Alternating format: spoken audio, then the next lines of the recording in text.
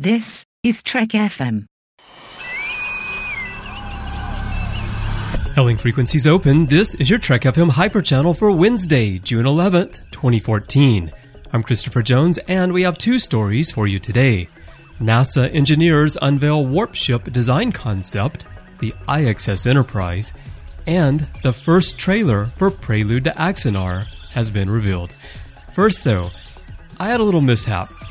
It seems that I did not properly lower the curtain on yesterday's show and left in about a minute of my side of a conversation with Larry before we actually went on air, as you would say. It's a rare mistake for me after editing upwards of 400 shows, maybe more, but it happens from time to time. It's been fixed now and the file has been replaced, but if you downloaded the show before it was corrected, you'll get to hear about Star Trek V scenes and why water is your friend when you're podcasting. So please excuse the messy editing. I hope it didn't disrupt the show too much for you. But still, I do encourage you to consider Federation financing if you plan to buy a house on Nimbus 3. Now, let's jump into the news stories here. The first one is about NASA, or at least a NASA engineer. In 2012, NASA engineer and physicist Harold White announced that he was working on a solution to the energy problem in Miguel Alcubierre's 1994 theory for faster-than-light space travel. His goal? To reduce the requirements from the mass energy of Jupiter to something the size of NASA's Voyager 1 probe. Now, that's one of the big problems, right, these days, where of course, we know that nothing can travel faster than the speed of light, but that doesn't necessarily mean that there's not some sort of workaround. And if you go back to Time magazine from September of 2012, there was already an article where they were talking about how NASA was actually working on faster than light travel. And that also went back to this theory from 1994. The theory would require the mass energy on par with Jupiter, which is, of course, impractical. And we're talking about a spaceship here. So we need something that we could actually build a hull around and put people on and actually go somewhere, right? Well, White is trying to figure out a way to make this possible.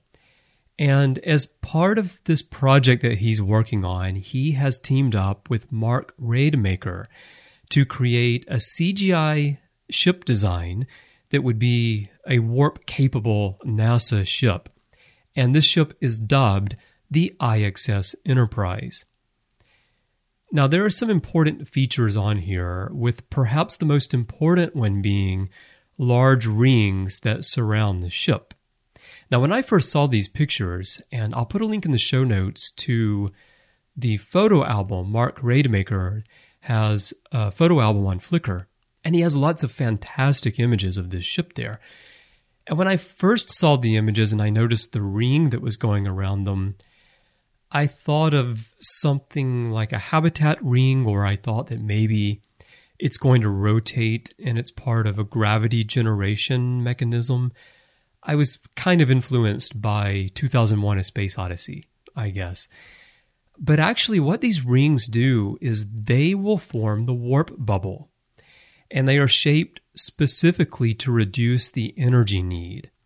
So whereas in Star Trek we're accustomed to these two nacelles sticking out from the ship and they create a bubble around the ship, these rings would essentially do the same thing. Now, of course, this is still completely theoretical. We don't know how this would actually work, but it's a fascinating concept, and it's really inspiring that engineers at NASA are working on this problem. Now, I still think that the energy production problem is not something that we're going to overcome anytime soon, so I'm not expecting to see warp ships in my lifetime. Maybe within the next century or so, it might be possible. I'm just guessing. I'm not a scientist. But these are really significant problems. But our technology is advancing so rapidly.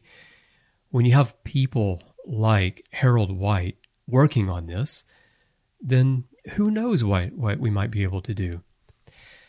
So check out the photos of this ship. It's exciting. How would I describe it? We're accustomed to Starfleet ships where the technology has been refined to the point where you just have a saucer and you have a hull and you have these warp nacelles and you don't have all the baggage of components that would really need to go on a ship if we built it today.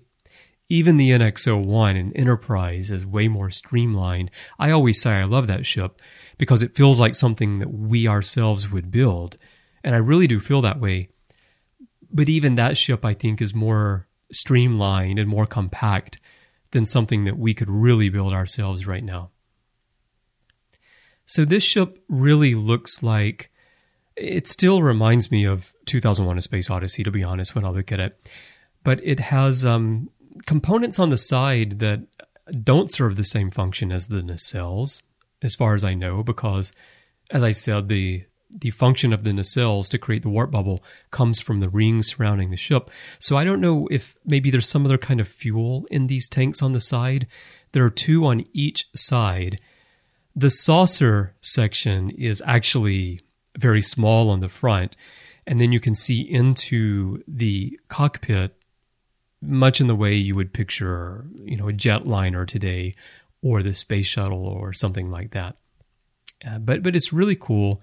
They've even got a Starfleet logo on the side, which I like. Very, very nice.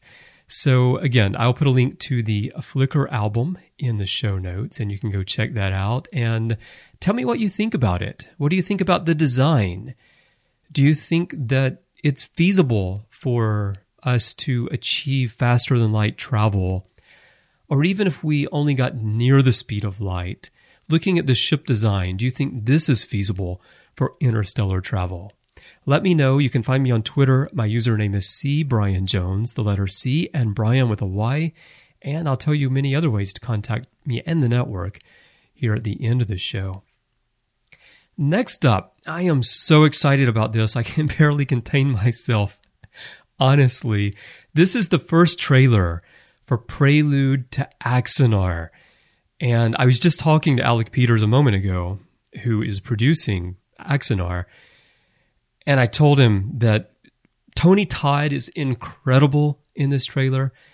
And I told Alec I am just blown away by this trailer. And Star Trek fans are going to be drooling over this.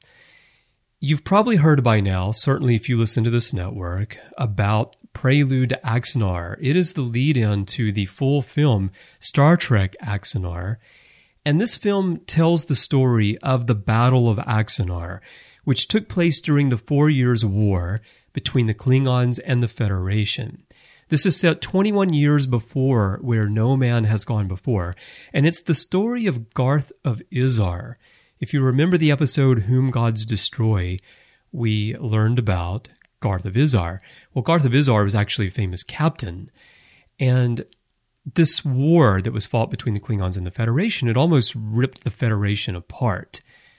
And it was thanks to Garth and his victory at Axanar that the Federation was solidified and allowed to become the entity that we know in Kirk's time. So this is a pivotal story from Star Trek history that's never been told before. Garth of Izar is Alec's favorite character from the original series, and he's actually played the character before in Phase 2 New Voyages. And it's what they're doing here is so breathtaking. Tobias Richter is doing the visuals, and they have others working on the visuals as well. And it's so beautiful when you watch the Klingon ships in this trailer. You've never seen anything like this in Star Trek on television before, and hardly in the films either. And the cast, you're going to see J.G. Hertzler as a Starfleet captain, Richard Hatch as a Klingon, and you're going to see Tony Todd deliver a rousing speech that will really get your blood pumping. He's fantastic at the beginning of this trailer, but the end of the trailer, I was so excited. I watched it, I immediately messaged Alec. I am just blown away by Tony Todd and this whole trailer. There is so much Star Trek goodness and so much Star Trek glory packed into less than 3 minutes right here. If you're not counting down the days until Axanar comes out now, you will be after this. And I think you're probably going to be sending some letters to CBS and saying, we want Star Trek back on television now. So go check this out. You don't want to miss this. I'll put a link in the show notes, but you can just go to StarTrekAxanar.com. That's StarTrekAxanar.com. And you'll see an item there with the first trailer released. Go watch this and tell me what you think about it. Tell me if it gets your blood pumping the way it did mine. And tell me what you think about these visuals. Because, man, there's some beautiful, beautiful Klingon battlecruisers in here. All right, well, that's all I have for you in news today. I do have a network update before I close out the show here. It's Wednesday, and that means the Ready Room. And this week I'm joined by Charlene Schmidt, Daniel Prue, and Tyler Johnson to discuss the TNG episode I, Borg. We discussed the dilemma faced by the Enterprise crew, whether or not the story defangs the Borg, which is something that some fans at the time thought was the case.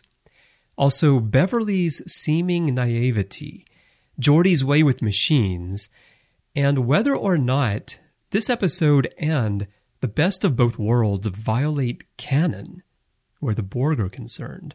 Sounds weird, right? Well, tune in and you'll understand what we're talking about. And also we talk about how First Contact Picard can be seen in this episode from Season 5. Now, we also normally release The Orb, which is our DS9 show, on Wednesday.